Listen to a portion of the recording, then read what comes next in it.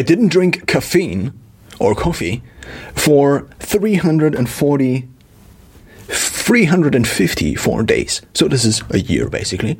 I have still 10 days to go, 11 days or 12 days, depending on the year. Now, why? Why would I do such a thing? And what are the results? What are the results of fasting on caffeine? So, first of all, what is actually caffeine? This is the first topic we want to discuss. The next topic is, what influence or effect does it have on you and your brain and on your focus and things like this? The next thing is, what negative effects does it have and why you should maybe try to avoid caffeine? And then, again in the beginning, because I will begin with this probably, history. So basically this is the first point, a history of me and my caffeine consumption. And let's begin with this point. So I avoided caffeine for quite some time. Actually, till I was about 15 or 16, I didn't drink caffeine at all. I did drink things like Coke, and also there are other varieties of Coke where there is caffeine in this. And also chocolate, for example, has caffeine in there. And also if you drink tea, and the tea has something called tein, which is basically chemically the same as caffeine, and therefore it also would count as caffeine. So I count the chemical substance of caffeine as caffeine. So therefore tein would also be a substance. Apart from these exceptions, I didn't. So basically what I'm saying is I didn't drink coffee till I was about 15 or 16. Then I drank the first cup and I was kind of hooked on the taste. Apart from me not really liking the bitterness, therefore amping up the sugar and also other sweetness in the following years. So, why did I avoid caffeine so early in my childhood? Not really early in my childhood. I mean, it's kind of common sense that you shouldn't drink coffee when you are a teenager or even a child, because, well, there are many factors that actually, or there are many effects caffeine has, and usually you don't want to have these effects tinker with you when you are in your growing phase, and when your brain, for example, is also in the phase where it is still developing. So therefore, as I was already a teenager then, after I didn't think about caffeine consumption much, because it was just nothing I did think about, I did begin to read books on these topics. So I don't know exactly in which age it began, but probably around 12, 13, 14, 15, I began to not really dive in deep to coffee, but whatever I read basically confirmed my consumption, not confirmed my consumption, but confirmed my presumption that caffeine intake was not something that was good for the growth. And since I did struggle quite a little bit with being a little bit smaller, at least, so not smaller, but a little bit less taller in height, it is called smaller, I guess. Therefore, I didn't want to tinker with caffeine and growth. So already in my teenage years, I read studies where I didn't read the studies themselves. Of course, I didn't read the studies themselves. I just read references to these studies. So basically what the conclusion was that, so there was the study done on pregnant women, where pregnant women actually drank either coffee or didn't drink coffee, and it seemed to have an effect on the growth and also then on the size of the baby later on. So, and the effect was negative. Therefore, I don't know the exact percentage number, but it seemed to have an effect. And therefore, if this effect was already proven with basically not born babies, it at least seemed to have some effect on the growth, or just in general on the growth of specifically the human species. And therefore, I also wanted to avoid drinking coffee.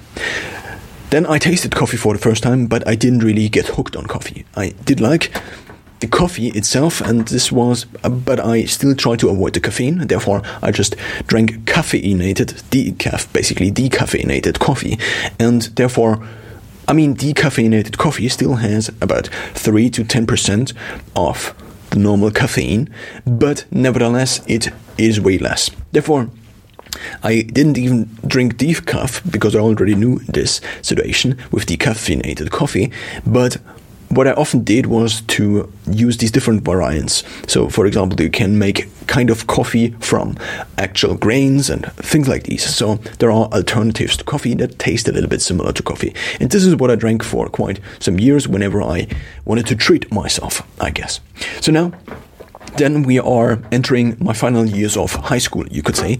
It's not exactly high school, because in Germany it's something different. It's basically the proper English word for it is grammar school, and in Germany it's called Gymnasium, which in English again doesn't make sense because it's just a gym, but nevertheless. So when I basically was finishing high school, I saw all these people around me that experimented with coffee or drank coffee on a regular basis, also before exams. And therefore, I wanted to try basically the positive effects of caffeine consumption, and I wanted to use this effect in order to be better, not really be better prepared, but I wanted to use this effect to perform better at certain exams. So this is when I basically began to drink coffee shortly before exams.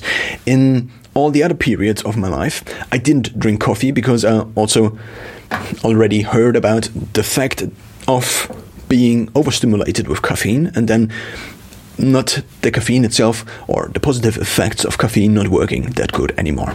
This is when I began basically seriously drinking caffeine. So therefore, I first drank coffee in front of a few exams. And here is the effect it had. In the exams, I felt very alert. And this is already one of the first effects a coffee has. And this is where we already get into the second point, the positive effects of caffeine.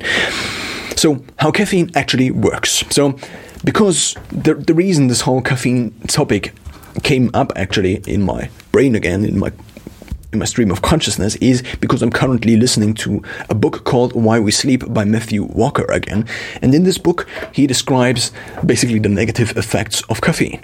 Of course, there are also positive effects of caffeine. And since so many people are kind of addicted to caffeine as a stimulating drug, and also because there is kind of science or data about the positive and negative effects of caffeine, it is a long debate, or has been a long debate, whether the positive or the negative effects of caffeine actually win in the end. So therefore, in order for you to now get into the effects of caffeine, I want to quote a few lines out of this book I have currently in front of me. Caffeine works by successfully battling with adenosine for the privilege of latching onto adenosine welcome sites or receptors in the brain. Once caffeine occupies these receptors, however, it does not stimulate them like adenosine, making you sleepy. Rather, caffeine blocks and effectively inactivates the receptors, acting as a masking agent. It's the equivalent of sticking your fingers in your ears to shut out a sound. By hijacking and occupying these receptors, caffeine blocks the sleepiness signal normally communicated to the brain, adenosine. The upshot, caffeine tricks you into feeling alert and awake, despite the high levels of adenosine that would otherwise seduce you into sleep. So when it comes to sleep, there are two main factors that contribute to when you actually sleep. The first one is the thing we just heard about. It's called adenosine, and we have adenosine in our bloodstream, and the more time we are awake, the more adenosine accumulates, and then we have the adenosine receptors, and whenever adenosine is in the bloodstream and then it binds to these adenosine receptors, basically this makes us sleepy. The other big thing is the circadian rhythm. That's actually a rhythm that's based on the revolution of the Earth around the sun and what this causes in terms of daylight. Basically, it's the day and night rhythm, the circadian rhythm, that's also causing us to sleep at certain times of the day and to get sleepy in certain times of the day. These two things are actually completely independent. This is the reason why when you actually pull an all-nighter, you, after a certain amount of time in the night has passed and the daylight begins to hit you again, you actually become more alert again. Even though the adenosine in your bloodstream is still accumulating, but the other one basically overrides this adenosine build-up. So now, when it comes to coffee, the positive effect, and also, you could also say the negative effect, I mean, this is just an effect. At first it's neutral. And what it does is, as we just read, as you just heard, is that it blocks the adenosine receptors because caffeine is built very similar to adenosine, and therefore it is able to block these receptors. Basically, these are proteins, and I'm not entirely sure if these are proteins, but probably. So we have a receptor that's formed maybe like this. Let's just say like this. It's basically, if we have anything, so we have, for example, something that looks like an L, and then we can actually dock it into something like this. So this would be a successful docking operation.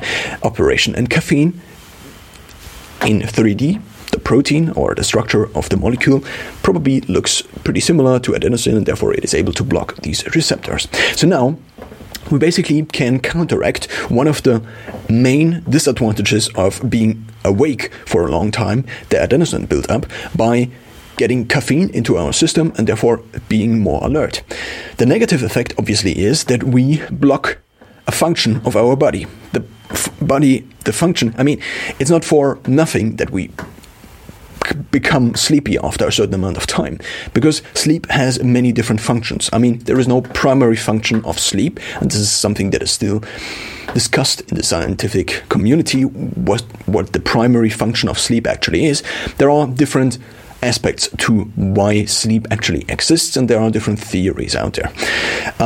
It would make sense to discuss these theories because caffeine is mainly a drug that inhibits basically becoming sleepy by blocking the adenosine receptors. This is basically the main function caffeine has. Of course, there are also other side effects, and not really side effects, other effects not adenosine, but caffeine actually has onto our system in short term or in long term. For example, it's also a diuretic. For example, if you go onto a photo shoot and you have a lot of water in your skin, or if you, for example, are a fitness model or any model, it doesn't really matter.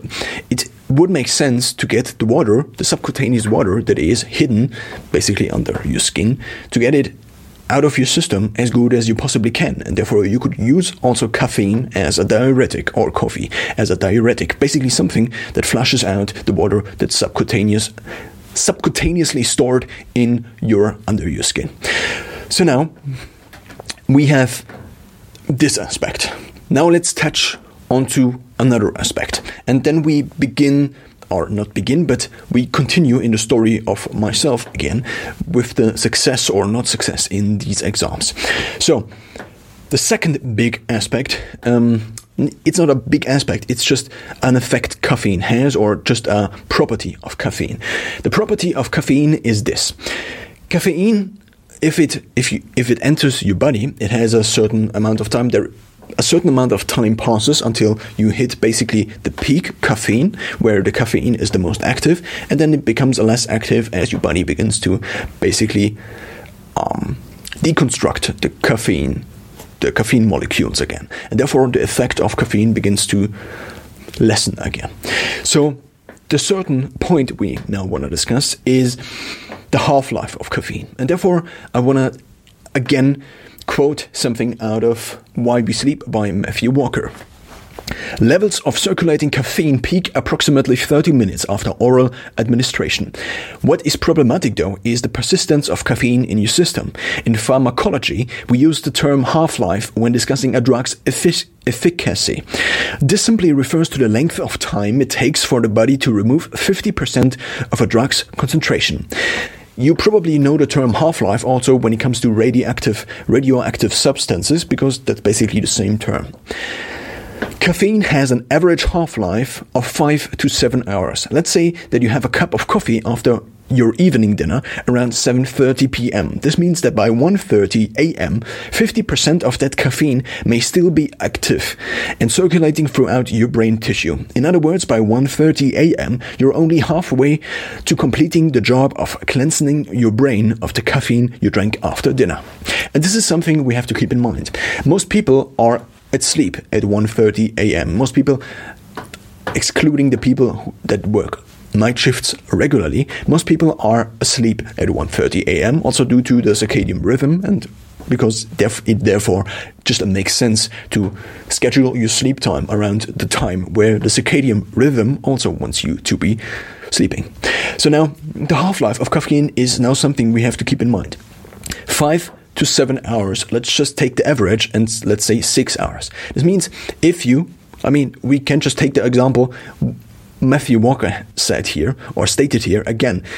7:30 p.m. you drink a cup of coffee, and by 1:30 a.m. 50% is still remaining, and 50% is still 50%. If we then take another 6 hours, so by 7:30 a.m., so basically 12 hours after the fact, there is still 25% left. Then 6 hours after this again would be at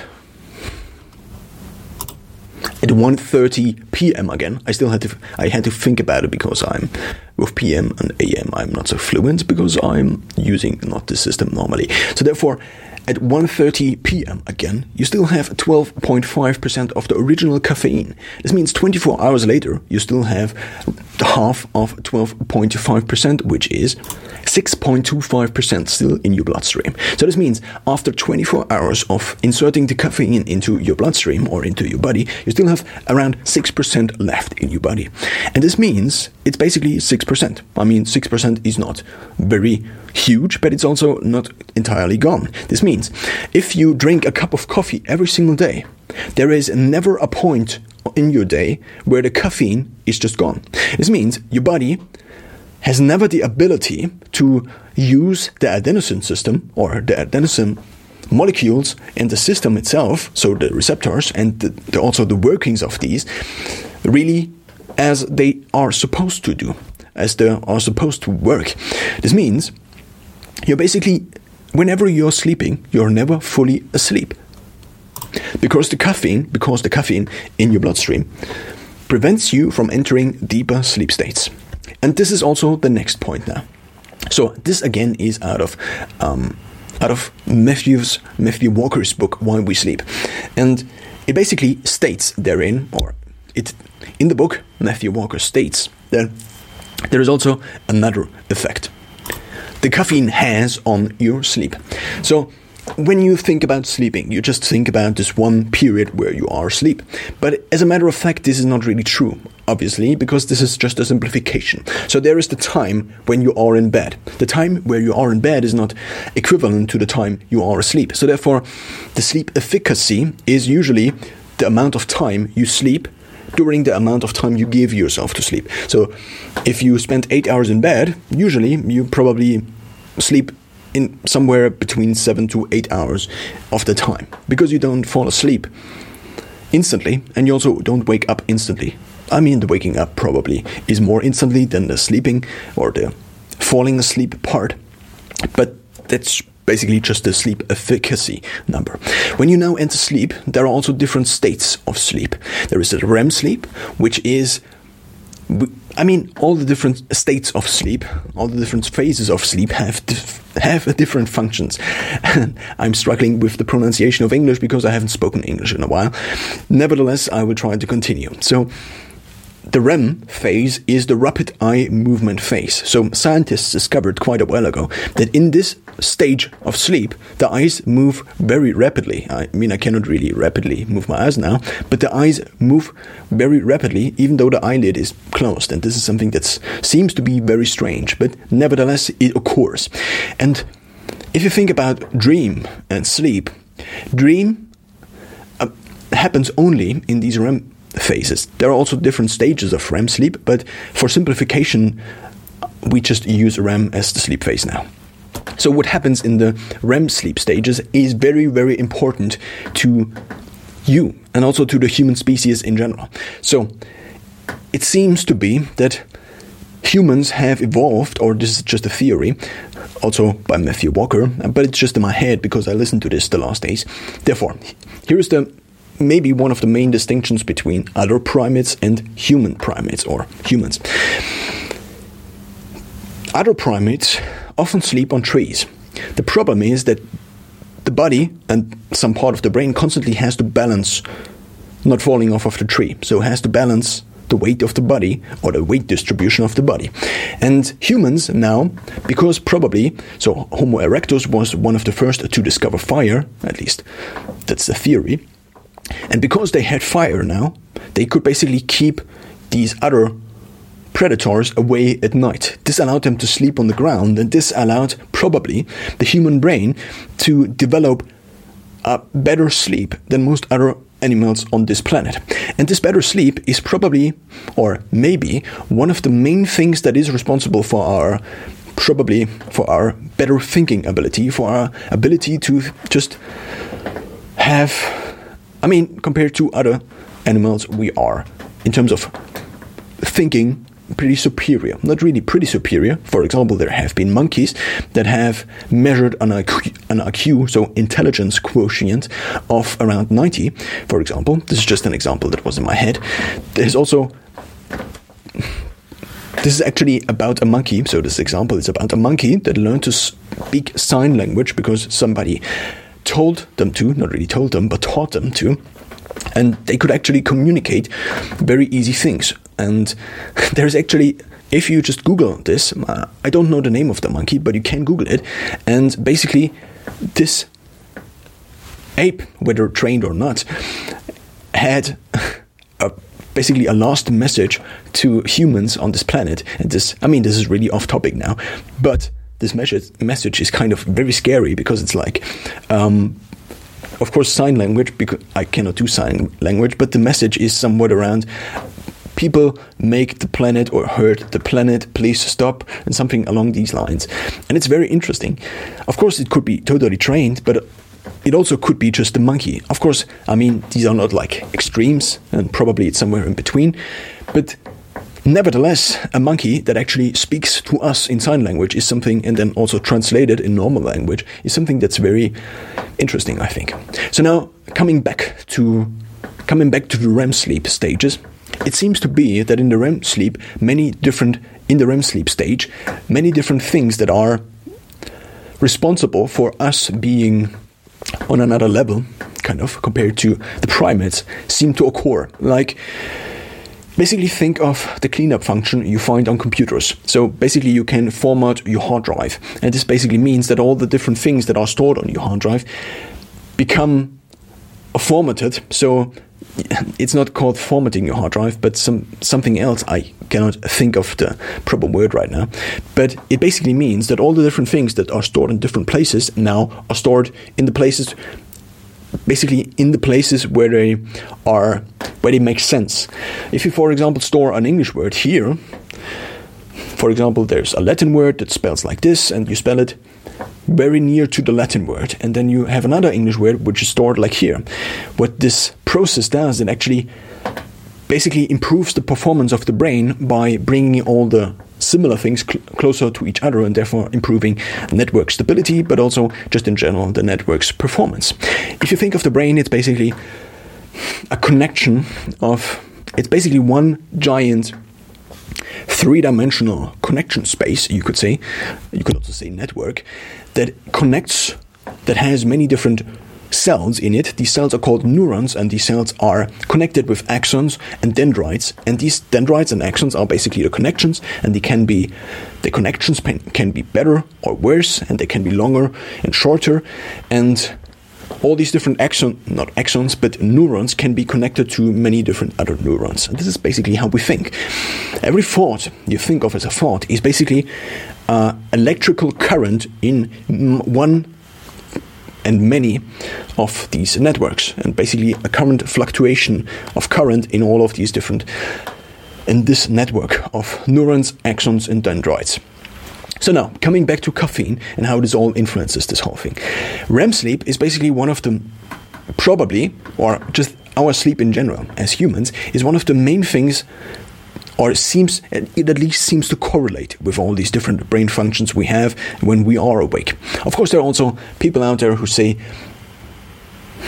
people, for example, like Sam Harris, state that there probably is no free will at all, and therefore, the stream of consciousness we experience when awake is basically just an illusion, because we just think we are conscious and make decisions, but the consciousness is a different part. But let's not get too deep into into brain science here, because that was not something I wanted to discuss. But nevertheless, I wanted to discuss caffeine. Nevertheless, and I know I just said nevertheless, I wanted to say it again. Caffeine disrupts this REM sleep, and very heavily. So there have been experiments also by Matthew Walker, and also he references other studies and experiments where you disrupt somebody. So basically there are students that had to learn, for example, 100 facts about something, and then you let the one group, you let them sleep normally for the next 2 days, and the other group doesn't sleep very well for the first night. And of course it varies what the experimental group goes under, but nevertheless, after 2 days, the memory of the ones that just slept normal is just way better than the ones that didn't sleep normal. So basically, the storage, the actual storage, and also the moving from the short-term storage to the long-term storage, of course, this is an oversimplification, but this happens all when we sleep. And now think of you throughout your lifetime. At age 18 or 16 or 15, you begin to drink coffee. And every single night, you have at least 6% of the 1 cup of coffee you drank in your bloodstream. And the 6% is only after 24 hours. Probably the number is even higher. So therefore, you have a certain amount of caffeine based on the percentage of the absolute amount of caffeine you drink on an average day, obviously. And of all the other half-lived caffeine cups before this, you have an average of 5 to 10% of a normal cup of coffee, or maybe even more. I mean, there are people that drink up to 5 cups of coffee, or maybe even 10 cups of coffee a day. A normal cup of coffee has around 80 milligrams of caffeine. This depends on which type of coffee this is, but think of this caffeine throughout your lifetime, from the moment you begin to drink coffee. And maybe you don't drink coffee every single day. Nevertheless, every single time you drink coffee, this disrupts your sleep. And this sleep is one of the main functions your body has to basically ensure that the next day you are less moody. Because people who are sleep deprived, for example, if you only give them 5 hours, for example, they become less reactive. So basically, there also have been studies where people had to react to things appearing on a screen very fast. And what happens after a certain amount of time of sleep deprivation is that you just have these small instances where it's basically called microsleep, where you are asleep for 1 or 2 seconds. That's basically the brain helping itself by making you sleep, by forcing you to sleep. And this is also what's not the microsleep itself.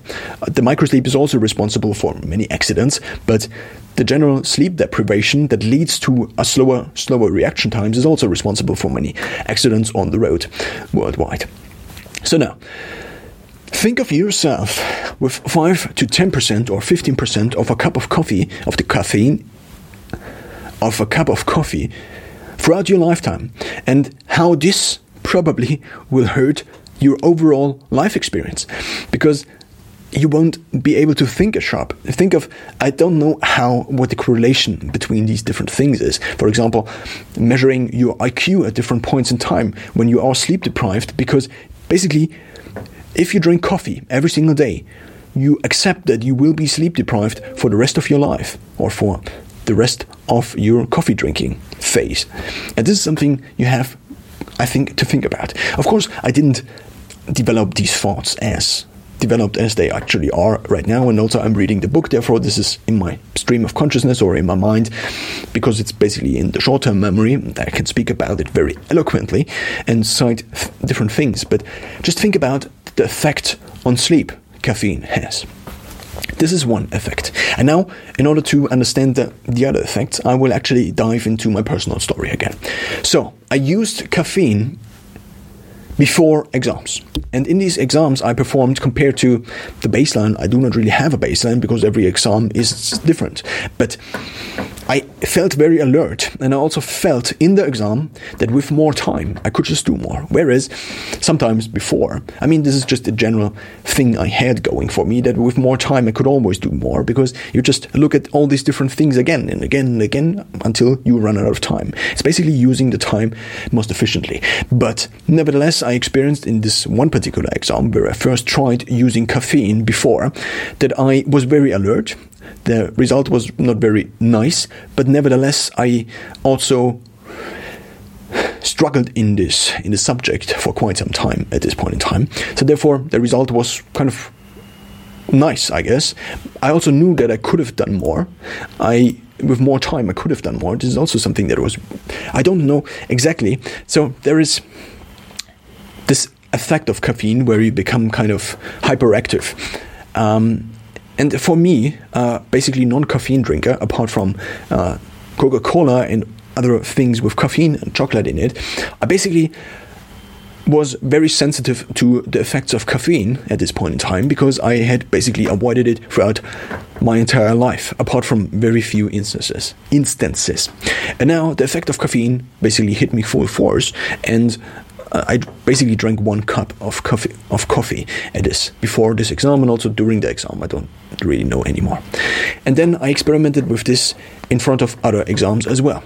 I initially was kind of my initial impression was that the negative effects of caffeine had actually dominated the positive effects of caffeine, because I was so hyperactive. Maybe I could have done better without, but that's probably just an illusion, because you are so alert and you know that you can do all these things, and then you just become hyperactive, more hyperactive. Without it, I would probably have written a worse grade. I would have gotten a worse grade, and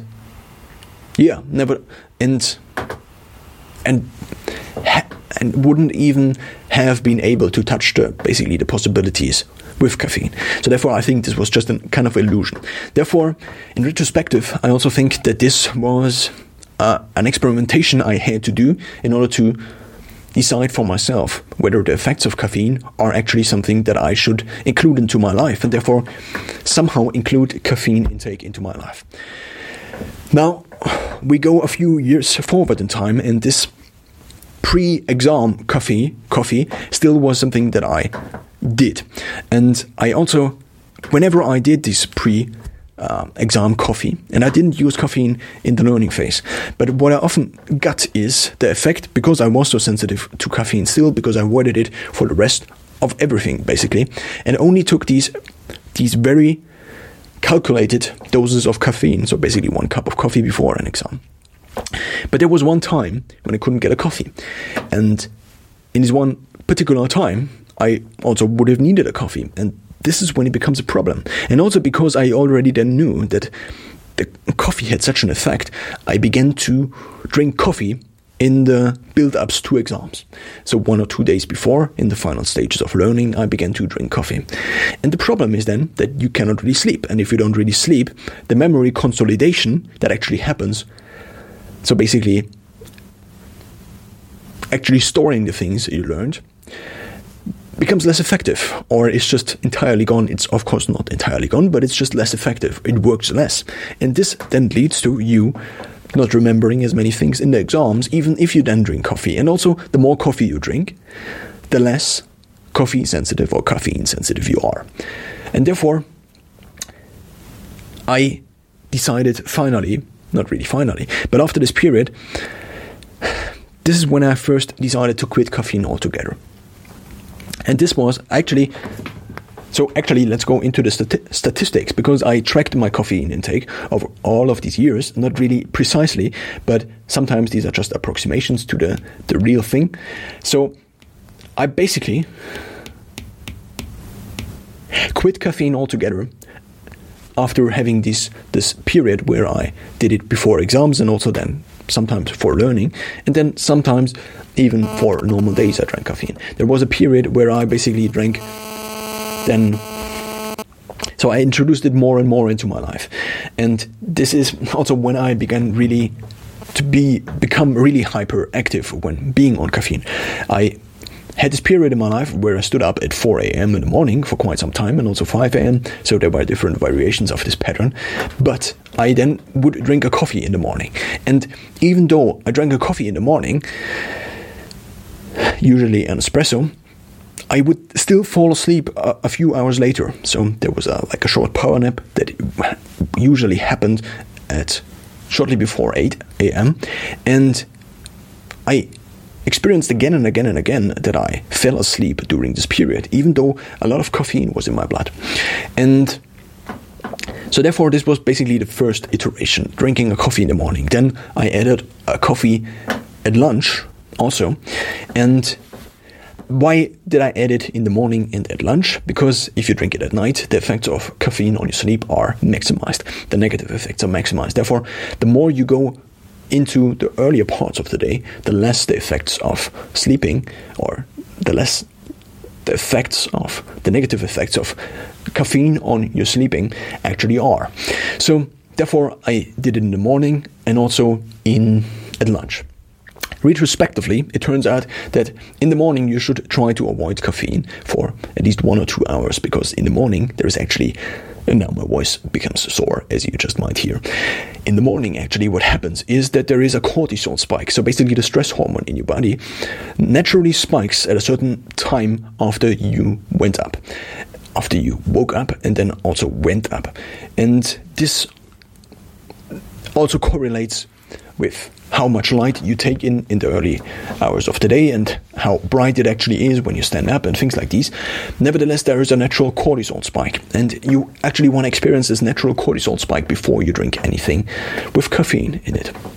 So there was this period when I basically, what caffeine also allowed me to do, because I was so caffeine sensitive still at this point in time, is that I had very, very productive days, very, very productive periods, where I sometimes had periods where I basically would work or study up to 18 hours a day. And this, of course, is not something that is really applicable for long term. Nevertheless, for the short term, it was very, very useful, because I also knew that I could do these things. I didn't really pull all-nighters, though, with caffeine, and also probably I only pulled a total of probably 10 to 20 all-nighters throughout my lifetime until now.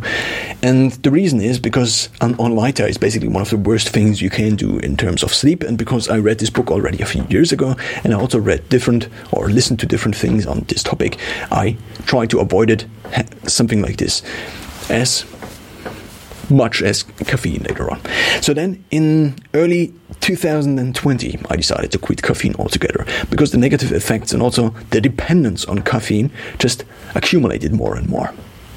I was basically not really addicted, but I was very much used to the effect of caffeine. And I also realized that the more, it's just a natural adaptation process. The more caffeine you actually do, the less you are actually caffeine sensitive, and the less the coffee actually works. So therefore, the more caffeine you do, the less it actually works. So in early 2020, I then began to fast on caffeine for the first proper period in my life, apart from the periods before where I only occasionally drank. But after this very intensive phase of caffeine intake, I basically So I began fasting caffeine on the 28th of February in 2020.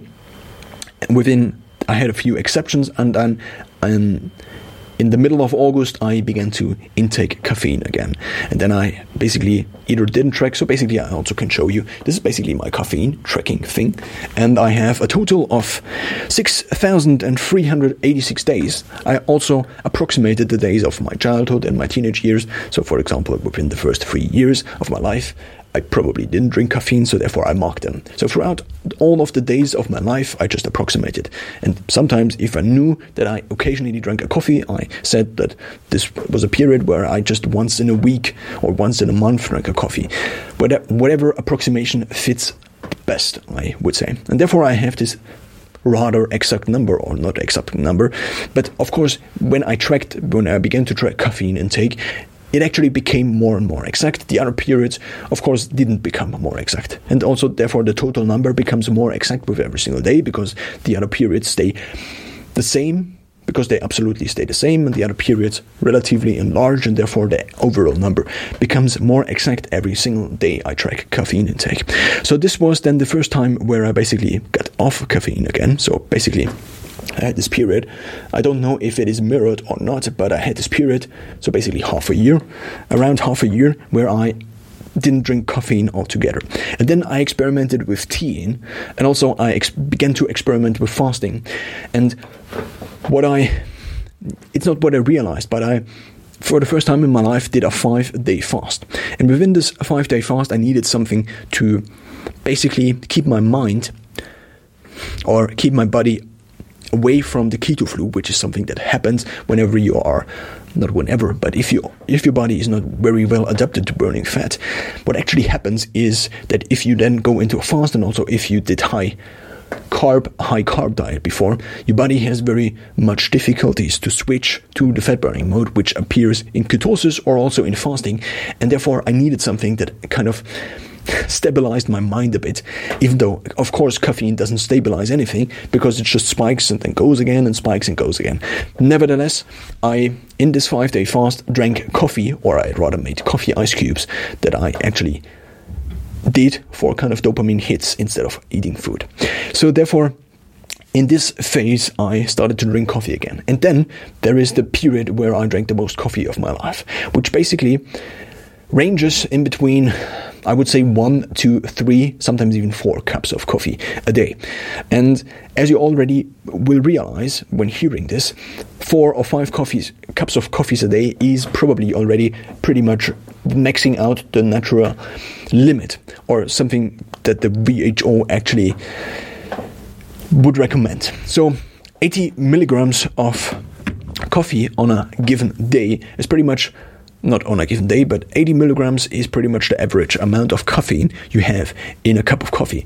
Now let's see what the WHO actually recommends coffee intake. WHO recommends caffeine. So, up to 400 milligrams of caffeine a day appears to be safe for most healthy adults. That's roughly the amount of caffeine in 4 cups of brewed coffee, 10 cans of cola, or 2 energy shot drinks. You already see that energy drinks are something you maybe should avoid too. So therefore, of course, this number varies a bit. Someone who only weighs 50 kilograms and compared to someone who weighs 100 kilograms, of course, there's a difference in adenosine receptors, and also a difference in the ability to actually deconstruct the caffeine molecules in your body. Therefore, of course, this varies a bit. My number was around 420, maybe even higher, but this actually resulted in me, and sorry for the thing before, this resulted in me being able to drink up to 5 cups of coffees a day. There are also different variations of coffee, but I just said the average amount. So basically an espresso, for example, is something that is very caffeine dense, and also it depends on which coffee beans you actually take. So there are Arabica beans, and there are also other beans which I don't know the name of, and the caffeine density in these beans actually varies a bit. So therefore, of course, take it with a grain of salt, because I actually calculated the different things, the different caffeine amounts in these different coffee cups, but in the end I just used the average number, I guess, of 80 milligrams per cup of coffee. And in this period, what I began to realize is, for one, I wasted quite a little bit of time making the coffee. For two, whenever I felt that I wanted to now do something or had to do something, I first drink a cup of coffee instead of immediately taking action on the thing I actually wanted to do. The next thing was that, of course, the more coffee you drink, the more you become dependent on coffee. I mean, this is a result and also a negative effect of all these different things before, but another thing that appeared was, and this also appeared before, or happened before, was that my heart rate began to basically become 10 to 20 beats per minute higher compared to the baseline. So my baseline in times where I did quite a little bit of endurance work was usually in between 50 or let's say in between, also including sleeping, because I have a smartwatch or had a tracker for quite some time for now, was ranging in between 40 to 60 beats. Basically my calm pulse or my calm heart rate, and also including the sleep, where my heart rate usually was sometimes even 35, sometimes 40. So what I realized, whenever I drank coffee, my heart began basically just pounding. And this is not something you want to really experience. It's also not something that is already, of course, it's a negative side effect. And if you perceive this as something that is kind of daunting, not really daunting, but seems to be dangerous, or I cannot find a word right now for the perception of this effect, but it for sure is not a positive effect of the caffeine intake. And on these days, and also on these days before where I drank coffee in the morning, I just realized, apart from the hyperactive part that just comes with the caffeine and just becomes with really alert, also the hyperactive part is something that it's not really hyperactive, but it's just on the spectrum of being less hyperactive or really calm or sleeping. Basically, I am but I'm using Andrew Huberman now, who has a podcast about basically optimizing your body and brain performance. And he explains that one spectrum with two values at the end, or two extremes at the end of the spectrum, is that you can either be very, very calm, or you can be very, very alert. And the more calm you are, the more, of course, sleeping is basically the ultimate calmness, and being very alert is the ultimate alertness. And caffeine intake brings you shortly just more on the alertness side because of blocking the adenosine receptors.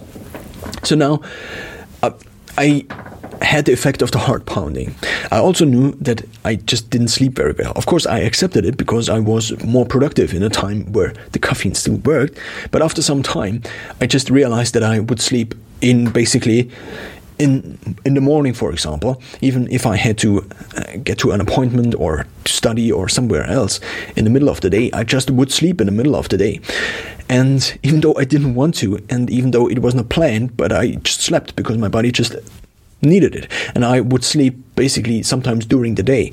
And this was not something that is very nice, because it kind of took my ability to plan my awake hours, because I would just sleep whenever my body really needed sleep, and I just didn't happen to have a high dose of caffeine in my system. So of course this is just an extreme case, and this didn't happen every single day, but these things happened, and therefore I had to reconsider my approach. I already knew I was doing the wrong thing at this point in time, because I already knew also from previous. I mean, apart from the fact that up until age 25, the brain basically is not fully built in humans. And around age 25, it basically ends. So also the neuroplasticity that is available, or that is there in your brain, begins to get lower values, actually. And apart from all of these things, I knew I had to quit again. And therefore, I did again. And this was basically a year ago, after I had this time in 2020 again, where I basically drank 1 to 5 cups of coffee every single day. Of course, over time, the cups of coffee just went up, because I just had to be alert and awake during the times where I actually wanted to do something when being awake. And this resulted in 6th of February 2021 quitting caffeine altogether. And now I didn't drink anything with tea in or coffee, so also avoiding tea. I don't count things like chocolate and cacao, because I just cannot count all these things. Of course I could theoretically, but right now it's caffeine or tea, and it's oversimplified. And I completely avoid energy drinks and things like these. So it's been almost a year, and this is now basically coming to an end. This video is coming to an end, because it has been this 1 year of caffeine. I think I managed to include all the different decision variables that I had, or I felt I should include in this decision. Of course, it's without caffeine, life is less hyperactive. You are sometimes less focused, because you don't have something where you can actually on demand be alert. But there actually are some things that you can use, that you can kind of use to replace coffee. Of course, there is not something that is very close to caffeine, but another thing is also caffeine is a drug. And of course, there are many studies on caffeine, but even though there are many studies on caffeine, doesn't mean it's not a drug. It's a psychoactive drug, and it's one of the most common psychoactive drugs around the world. Actually, quoting Matthew Walker in Why We Sleep Again, there was this line where he explained, coffee is one of the most... Yeah, it's here. Rather, caffeine is the most widely used and abused psychoactive stimulant in the world. It is the second most traded commodity on the planet after oil. The consumption of caffeine represents one of the longest and largest unsupervised drug studies ever conducted on the human race, perhaps rivaled only by alcohol, and it continues to this day. I mean, alcohol is a different topic entirely, but the effects of alcohol seem to be purely or mostly negative, and also everybody knows about the negative effects of alcohol. But with caffeine, it's a little bit different because there are also so many positive benefits. Closing the chapter on caffeine now, what did I do, or what tools do I now have, or what tools did I discover to maybe create a similar effect to caffeine? The first and most important thing is sleep. And a regular sleep schedule actually prevents you from ever being, or ever prevents basically, or lowers the probability of the need for caffeine actually. Because the more you actually are awake in the times you need to be awake, or the more you actually are able to sleep in the periods where you sleep, then the more awake you are in the periods where you are awake, because the adenosine is just gone again, and then begins to build up once you are awake again. But nevertheless, adenosine actually is just something you could say natural, even though the word natural obviously is used quite hyper-inflationately, or inflated. I don't know the exact word for this right now, but it's used inflationary. I think inflationary is the word these days. I mean, of course, everything that exists could be considered natural, and also the sun is natural, and also other things. Nevertheless, if you consider the word natural, or the meaning of the word natural, to mean that it hasn't been tinkered very much with by humans, then without being, or existing without, or living without caffeine is a state that is more natural than with caffeine. So therefore, adenosine and also the whole circadian rhythm, this is a natural process that is there, that has evolved over thousands and millions of years, and actually has therefore a function. If we are sleepy, then that's because the body needs actually sleep. I mean, it's pretty obvious. And of course we can try to override these things our body tries to tell us, and it sometimes makes sense to override these things, because something very unnatural, so tinkered by humans like junk food, of course influences our body in ways that evolution did not have time to evolve for. But nevertheless, it seems to be, at least for me, that not being dependent on something like caffeine for my focus and performance, and also for my sleep, and not something that actually tinkers every single day with my sleep, seems to be a better state of living. Therefore, for me, at least until now, of course, it's until the day where you drink one cup of coffee again, and then there are all these positive benefits. It's similar to another effect I experience quite often. It's the effect of coming off of ketosis and then using carbs again. Because I try to follow a diet of a ketogenic diet, whenever the carb efficiency actually, or the glycogen efficiency actually goes not really through the roof, but it improves over time. And this means whenever you then load your body with normal carbs again that are not made out of fat, then you experience this boost in physical performance that is just there, and that just tries to convince you to eat more carbs again. But there are different effects over long term that actually at least make it for me more optimal to try to stick to a ketogenic diet. So what tools are there now? What is the toolbox you already have to maybe combat the effects, and maybe try to reach hyper-focused or very focused states of of mind or states of alertness without caffeine. The first is the thing I already mentioned. The ketogenic diet seems to improve network stability and also seems to, so basically the brain or focus, if you think of focus, what you actually want is to be very alert but also very calm at the same time, which is kind of a contradiction if you think about the spectrum of being very relaxed and also very focused. But this of course is only a two-dimensional thing. It's actually only one-dimensional. But here's the thing, and I just forgot what I wanted to say. Calm and focused. So focused is basically being alert and calm at the same time. And this means, quoting the words of Thomas de Lauer, that your brain actually works best if there is imagine a room full of people, and this is something he explained in a recent video, and I just not really take it word for word. Nevertheless, imagine a room of people, and all these people are whispering slowly to each other. They are basically transferring information to each other, but by whispering. This is the one state. This is basically focus. This is calm, nevertheless alert. Everybody in there is alert. Everybody understands each other. Nevertheless, everybody only needs to whisper.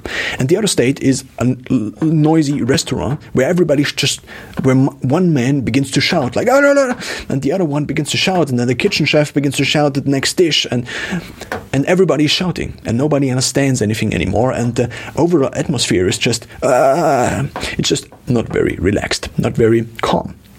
And this is basically the state you put yourself in if you come off of ketosis, but this is also the state you kind of want to avoid. And now, also linking all of these things I just mentioned with ketosis, network stability now means, or improved network stability means, that all the different neurons in your brain actually don't have to shout. This means the brain is very calm and working very well. And this is also kind of a good metaphor for, or you could also use different commonly known things like just calm down, or just sit down and think about it, or just sleep a night over it.